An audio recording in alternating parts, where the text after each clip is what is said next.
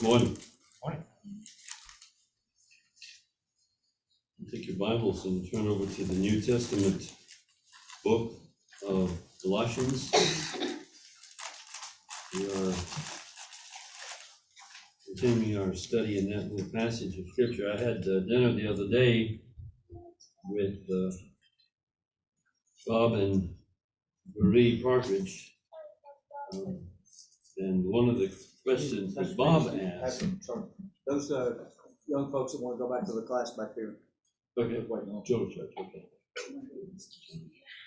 Well, the question that Bob asked is, how do you choose your sermon for next week? Is it hard to do that? And I said, well, no, it's not hard to choose because we go through the Bible, one book, one verse at a time, and so we just take the next verse. But that doesn't make it easy. It makes it harder in one sense because you have to stick with what the verse says and you kind of communicate what it says. And in the case of the passage that we're in today in the book of Colossians, we're going to be looking at what Paul is telling the church there and talking about the church and the walk, how they walk, which is a way of discussing their progress in life. And for me, when I talk about the example of a Christian walk and how we act, I'm always aware of my own walk, my own life, and the shortcomings in my life. We were talking about people being ill and sick and realizing how vulnerable we are, and we are vulnerable, and we are very dependent. I'm aware of that as I get older. The older I get, the more aware I become of my frailty in one sense and vulnerability. You see me hobbling around because I have my right foot. I don't know if it's arthritis or what, but I have my knees taken care of, and now my foot's starting to give me a little pain. That's all right. No big deal. We have new bodies one day. But the point is that these old bodies are wearing out, and you just can't take your relationship with the Lord and put it on the back burner and expect to just go through life with the easy way and then come back years later and pick it back up and take it where you left off. It doesn't work that way. You can't do it. The Bible says God's not mocked. He never makes a mistake. He is always good, but he's also holy. And his holy standard will not let you or me into his presence with sin in our lives. He's undertaken to take care of that. And we are I'm very thankful for that. I'm very thankful for that. So you can take your Bibles and turn to the book of Colossians. And we were going through the first 8 verses. In those first 8 verses, Paul has been expressing his desire for that church. Remember that in our day, if you want to go to a church or talk to a church, you go to a town, you get the yellow pages or whatever, maybe look up on the newspapers and find where the church is that you want to go to, what you feel most comfortable with or whatever. But back then, there were no churches other than when a person who came to know the Lord, in our case here would be Epaphras, and he came to another area and would talk to people about their faith, and there would be a small group of believers who would receive the gospel and begin to grow, and that would be the church in that area. And it was small. Usually it would meet in the home, and the apostles were kind of the voice of authority in those early days, established by Jesus. And Paul happened to be in prison about 1,300 miles away from where this church was. This church was started by Epaphras, who probably received the gospel and gave his life to the Lord under the influence of the church at Ephesus and the ministry of Paul. But as Epaphras began to work with the church in Colossae, which Paul was now sent to prison in Rome, about 1,300 miles separation, began to work with the church, there were some problems that began to develop.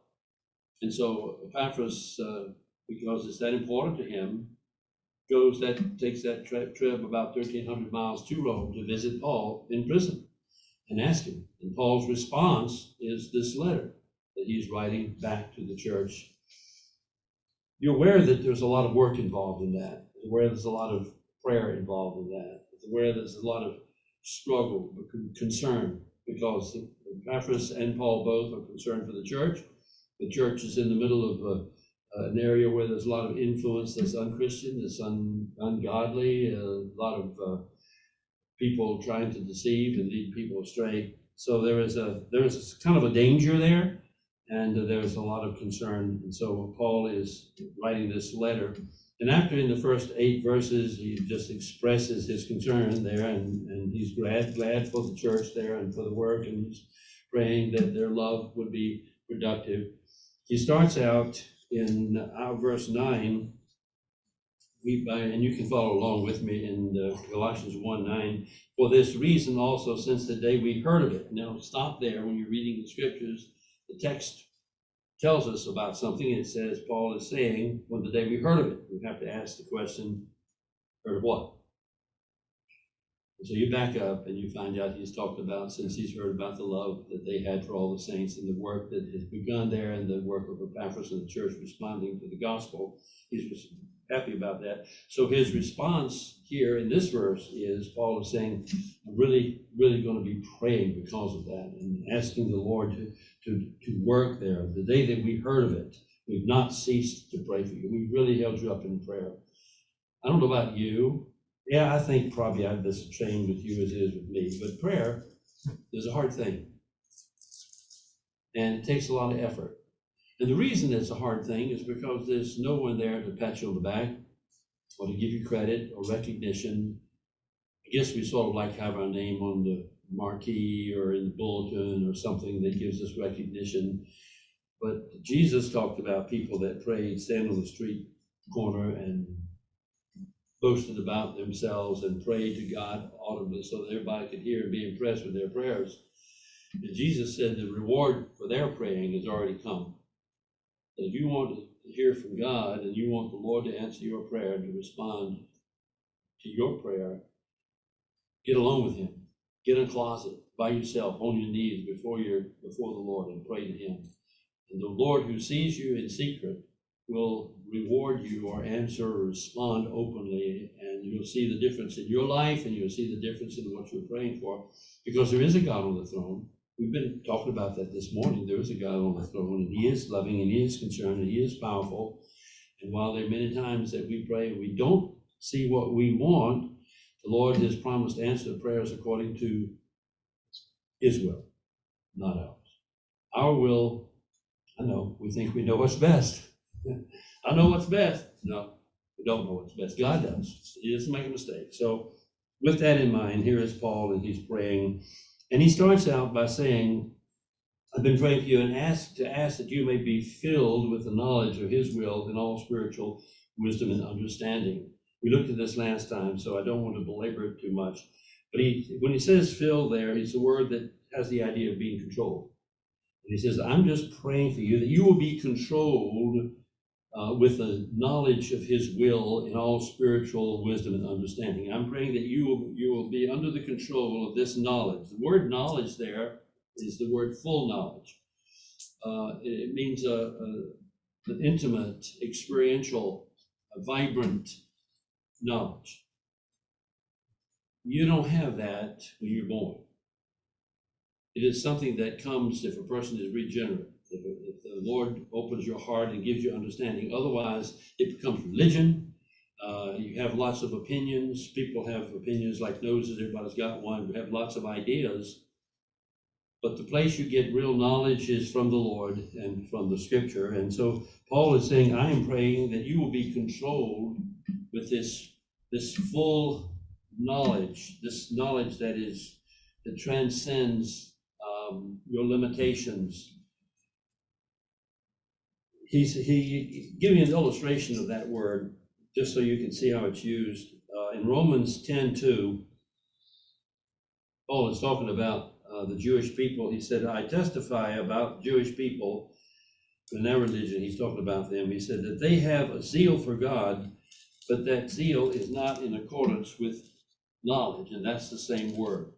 The zeal, the religion of the Jews, is not according to full knowledge. That their knowledge is more superstitious. Their religion has been built up with tradition, but it's not based on the full knowledge and understanding of what God is doing and who he is. And so you can have a religion based on tradition, based on experience, makes you feel good, maybe you like the things that are being said, but it doesn't have to be, unless it's based on the scriptures, on the truth, it can be superstition. Superstition you could define as beliefs, principles, actions that are based upon ignorance. Faith is belief in principles which find their basis in the word, and you act upon it. You see what I'm saying? It's really very important. And so here's the difference that he's saying they have a full knowledge. Their religion is not based on full knowledge, it's based on tradition, if you will. And Paul says sort of the same thing when he talks about God's wrath in Romans 1 being revealed from heaven.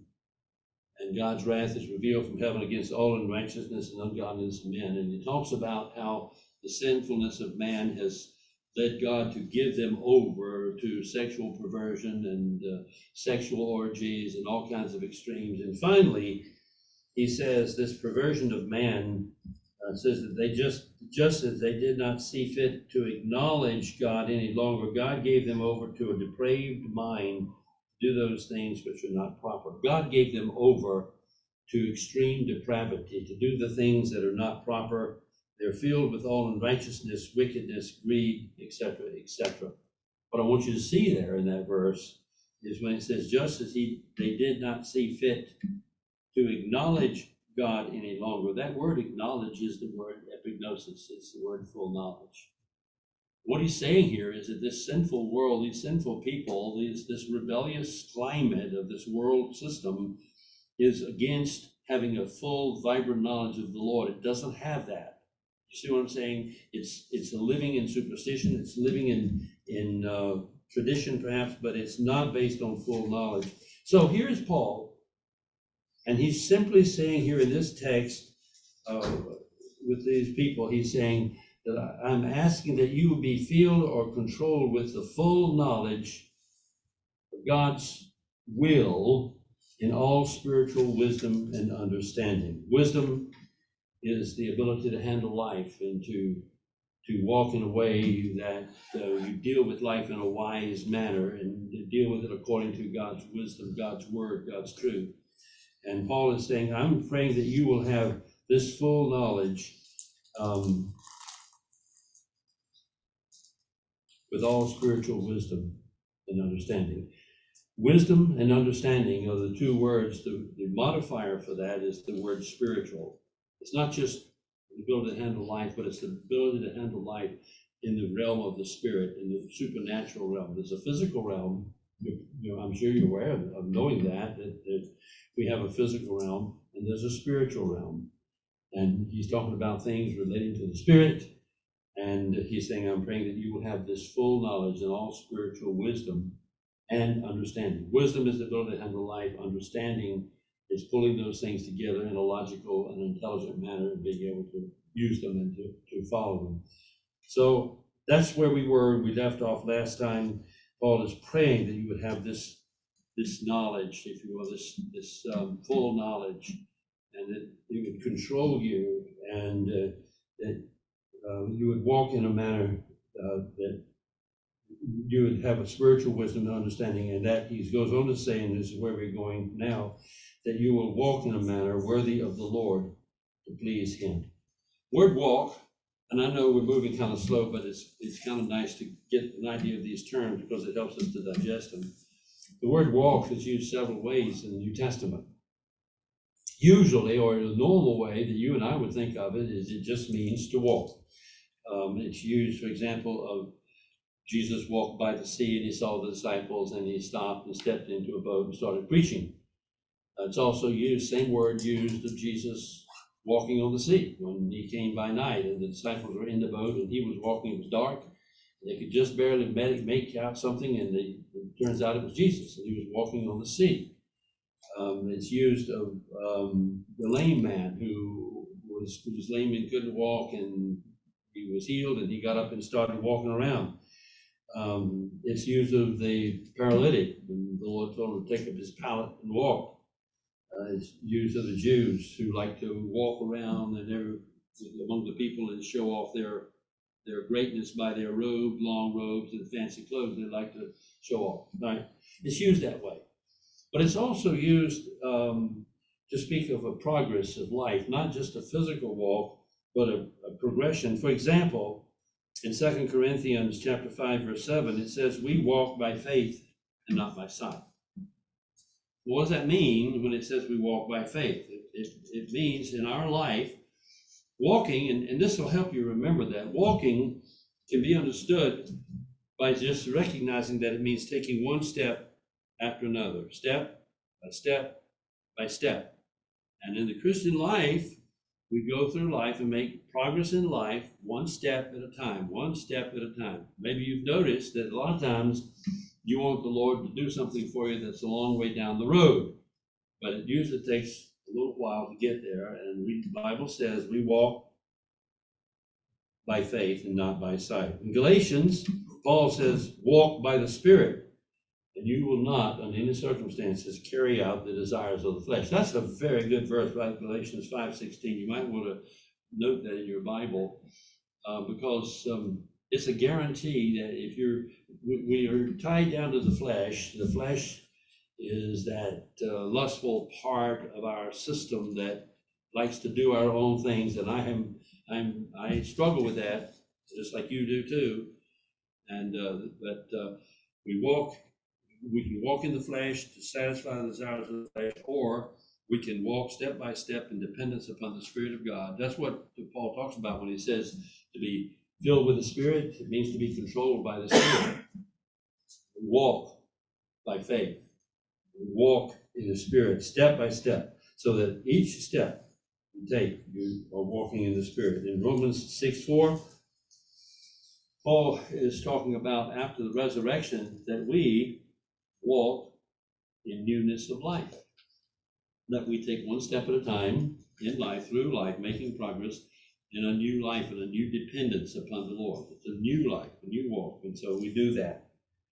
In Romans 6:4 also, Paul says we walk not according to the flesh, but according to the Spirit. So these are passages that talk about that. They talk about how we walk, how we depend upon the Lord, how we make progress in Him. Ephesians, Paul writes, you will walk no longer as Gentiles also walk, in the futility or the emptiness of their mind. And that means that he's holding the Jews up and the Gentiles, and he's saying that we don't want to walk as the Gentiles did in an emptiness. That's what futility means, an emptiness or a vanity of our minds. So our text here is that we walk in a manner worthy of the Lord. Worthy has to do with what is proper, what is deserving. When he says we make progress, we walk in a manner that is worthy of the Lord. Let me give you several verses, and then we'll stop here. Now, this is important to see. There's several places where the phrase in a worthy manner appear in the New Testament. Exact same phrase. One of them is in Romans 16:1 and 2. And in that passage, it's talking about Phoebe. And Paul is writing to the church about Phoebe, and he's going to encourage the church to respond to Phoebe as a servant of the Lord. Servant is the word that's very closely linked to, in fact, it's the same, you put it down as a deaconess of the church. Here's Phoebe. She's a highly respected person. And Paul writes in Romans 16, he says, I commend you, our sister Phoebe, who is a servant or deaconess of the church, which is at Caesarea, that you receive her in the Lord, watch this, in a manner worthy of the saints, and that you help her in whatever matter she may need you, for she herself has also been a helper of many and of myself as well. Receive her, that means to roll out, if you will, the red carpet recognition and respect, for here's somebody who's taken her life and her energies and her effort, and she's given a lot of time and a lot of work and a lot of energy to the Lord and to the church, and she's put a lot into it. And so she is worthy of your respect to do that to her. You know, we show respect to people when we know that they have done a lot of good and that they have sacrificed a lot. And that's what he's saying, is receive her in a manner, if you will, that is worthy of the saints, is worthy of that, because she is a person that's worthy. That's one place where that word is used, to walk in a manner that is worthy of the Lord. Another verse is in Ephesians 4, 1 and 3, where Paul writes, I therefore, the prisoner of the Lord, implore you to walk in a manner worthy of the calling with which you have been called. Now he's talking about the saints. And I'm encouraging you, and I'm writing you and telling you to walk in a manner that is worthy of your calling. What is that calling? That's God's calling in your life. That's his calling for your following him, for your pursuing him and seeking him. What does that mean? It means that that's a calling that requires that we seek to walk in a certain way. We live in a certain way. That is a hard thing sometimes for me. That's why I was talking earlier that we have a standard that we put out, but I have to follow that standard too. We all do. That's what makes our ministry effective. If I'm a parent and I'm preaching all kinds of strong messages in the church, but at home my life is falling apart, my kids are going to know it, my wife's going to know it, you know what I'm saying? So you need to be real, you need to be genuine, both publicly and privately, and that's what he's saying. He's talking here, he says, I implore you to walk in a manner worthy of the calling with which you have been called.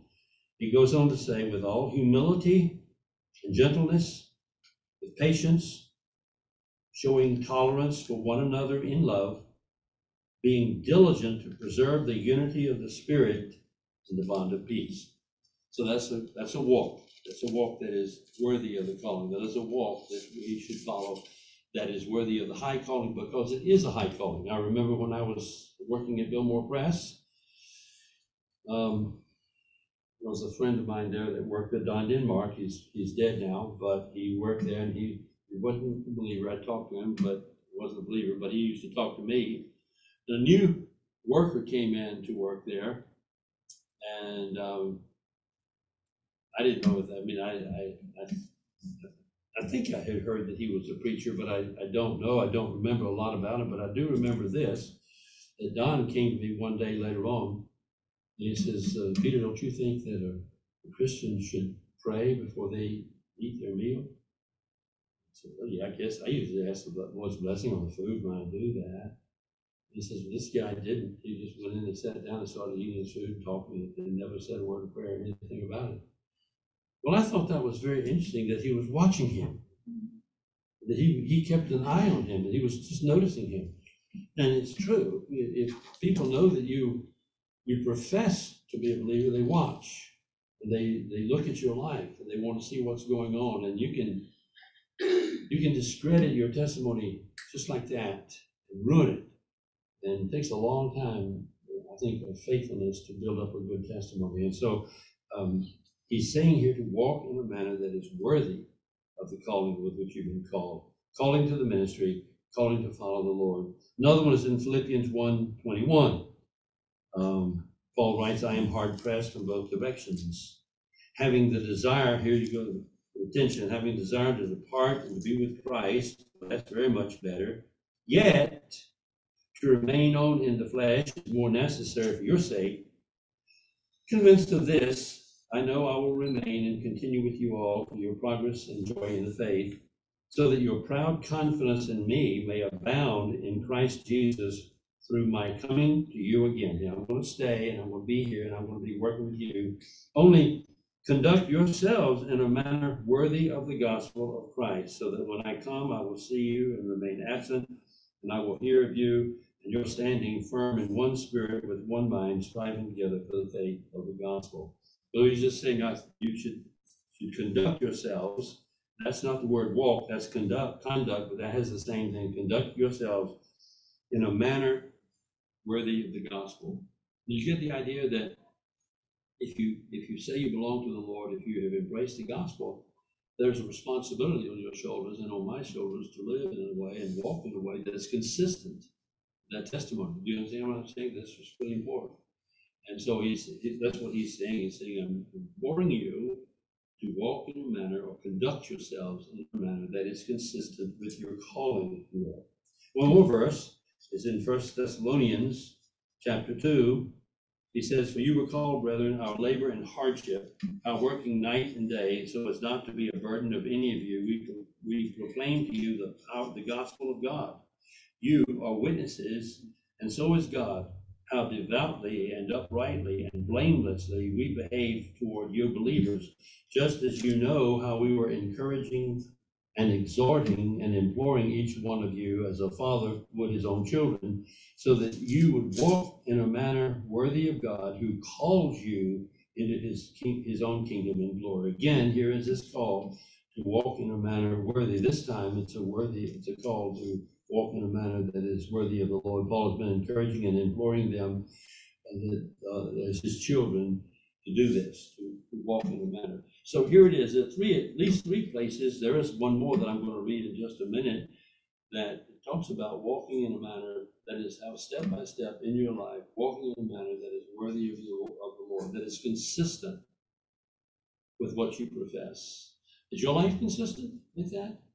Is my life consistent? I have to ask myself the question. I tell you, it's not sometimes. It really isn't. There are things that go through my mind and things that I can pursue that are not pleasing, and I have to confess those things to the Lord and bring them before the Lord, because I have feet of clay, and I know you do too. But we want to really be pleasing to the Lord and consistent. You see what I'm saying? With the Lord, to be consistent in that calling. That's what he's saying, to have this walk that is worthy of the Lord. One more verse that I will read to you, and that's in 3 John. And in 3 John, John writes, beloved, you are acting faithfully in whatever you accomplish for the brethren, and especially when they're strangers. They have testified to your love of the truth. You will do well to send them on their way in a manner worthy of God. And so here he's talking about sending those who are servants and are serving the Lord, to send them on the way that is worthy of God. So they went out for the sake of the name, accepting nothing from the Gentiles. Therefore, we ought to support such men, so that we may be fellow workers with the truth. He's just talking, and then we try to do that with missionaries and things like that. We try to support them and try to encourage them in a manner that is worthy of God. I heard years ago, long time ago, my wife told me of a church who was having a missions conference, and people were they were encouraging people to make donations to help the missionaries. But one couple brought, I think it was 5 or 6 used tea bags that they'd used only once. And what they usually did is they were poor, and so they would use a tea bag 3 or 4 times. And they only used it one time and brought them in.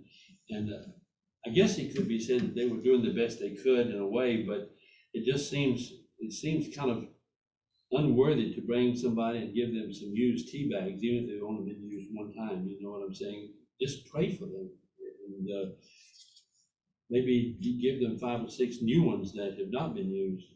You see what I'm saying? When you're sending people and when you're commending people to the ministry like that, you want to do it in a way that is worthy of the calling, because that is a high calling. It is a very important calling. Now, let me close up with this. This passage here, our passage in Colossians says, for this reason also, Paul says, I've been praying for you since the day you heard of it. We have not ceased to pray for you and to ask for you to be filled with this full knowledge of his will, all spiritual wisdom and understanding, so that you walk in a manner worthy of the Lord, to please him in all respects. That idea then, Paul is saying, I'm praying for you that your walk, your step by step, your daily conversation in life will be in a manner that is worthy of the Lord. He's praying that for this new church there in Colossae, the church that Paul has never visited before, and that Paul has heard about them from Epaphras, and yet he's been praying, and they've been bringing those issues before the Lord. This is a battle. This is a hard part of the ministry. It's an important part of the ministry. You have kids. You love your kids, you pray for your kids, you want to serve them, and you spend hours sometimes praying for them, and you spend a lot of work and money sacrificing for the people. It's kind of the same thing in the church here. Paul was working with this church and trying to get started working with Epaphras, had taken some interest in the church, and he had brought these messages to Paul, these concerns of his. So Paul is writing them back, and he's been praying and investing time in prayer for the church, because it's a body of people.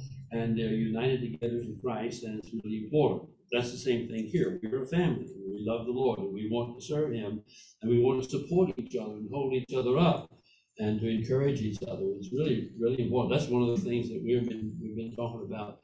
We've been seeking the Lord's direction for how to reach out. That's one reason why we do the Empowering Bible Study, is that we have an informal study where we can gather around, and we can talk about issues and talk about these things in the light of what we know the Scripture says, and how we can encourage each other, how we can provide answers for each other, because our world is in trouble.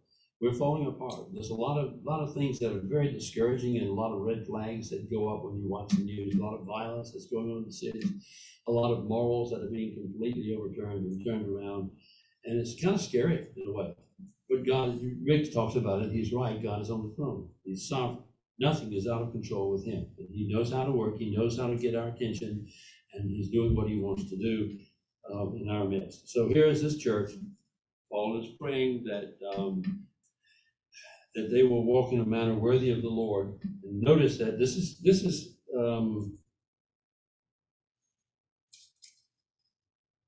I guess it's a kind of a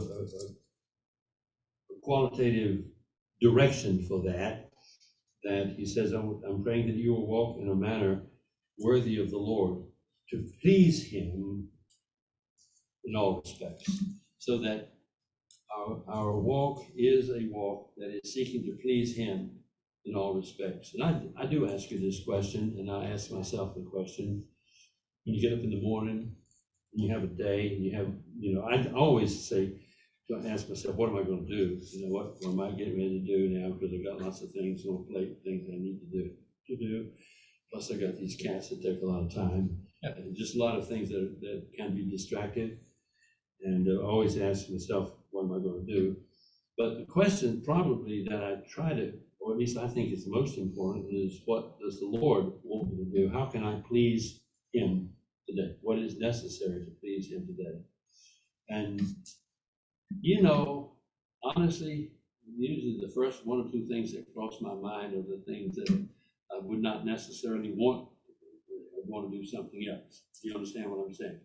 But the things that are the most difficult, that are God's will, are the things that give you the energy to finish other things. If you get those things out of the way, then we seem, at least I do, I seem to have energy. That's more motivation to accomplish other things. And I think it's really important. First thing I always do is I get my coffee, and then I get down and I have to feed the cats. I will say that they have to be fed. They will not leave me alone if I don't feed them. So I feed the cats, get the coffee, get my Bible, and sit down on the bed and do my reading. And I'm getting back to that. I've kind of laid that aside for several months.